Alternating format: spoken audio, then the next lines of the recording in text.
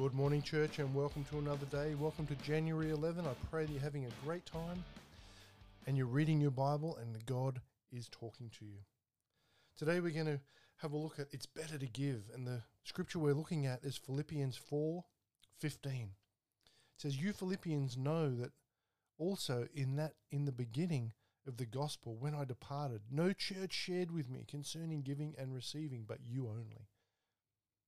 I read a story just a few days ago about Hudson Taylor, who was an English preacher who pioneered missions in China. And he never asked for money to fund his work. Instead, he deeply believed that God would supply all his needs. And he prayed every day for his provision. And God answered his prayers, and people gave timely gifts in which enabled Taylor to continue his ministry. Their support of a co-laborer with Christ helped bring God's word to the Chinese. The fastest growing church in the world at the moment is the Iranian church. Used to be the Chinese church.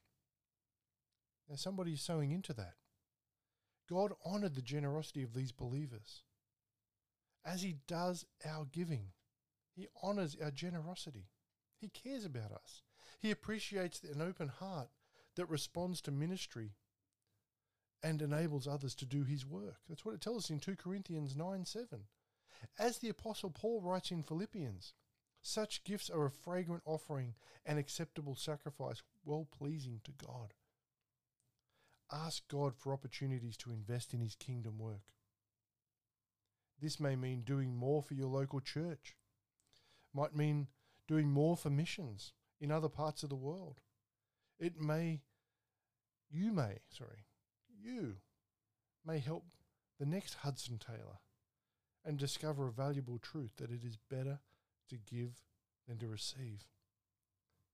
I once read also that if the church marries herself to the spirit of the times, she will find herself a widow in the next generation. We need to stop that. We need to start moving forward with what God has for us as a body. And let me encourage you, as I do every week, to be diligent with your Bible study time, because God has so much more for us than we can get from just going to church once or twice a week and hearing someone else talk about the word. When you spend time with God, your life will change in amazing ways, because our God is a redeemer.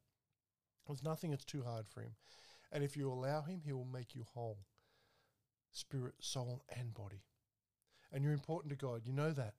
But you're also important to us at the Refinery. So when it comes to prayer, we believe that God wants to meet your needs and reveal his promises directly to you.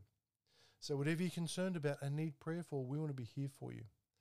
Even if you just want to say hi, you can contact us on www.refinerylife.org or via any of our social media channels. And until tomorrow, stay in the blessings.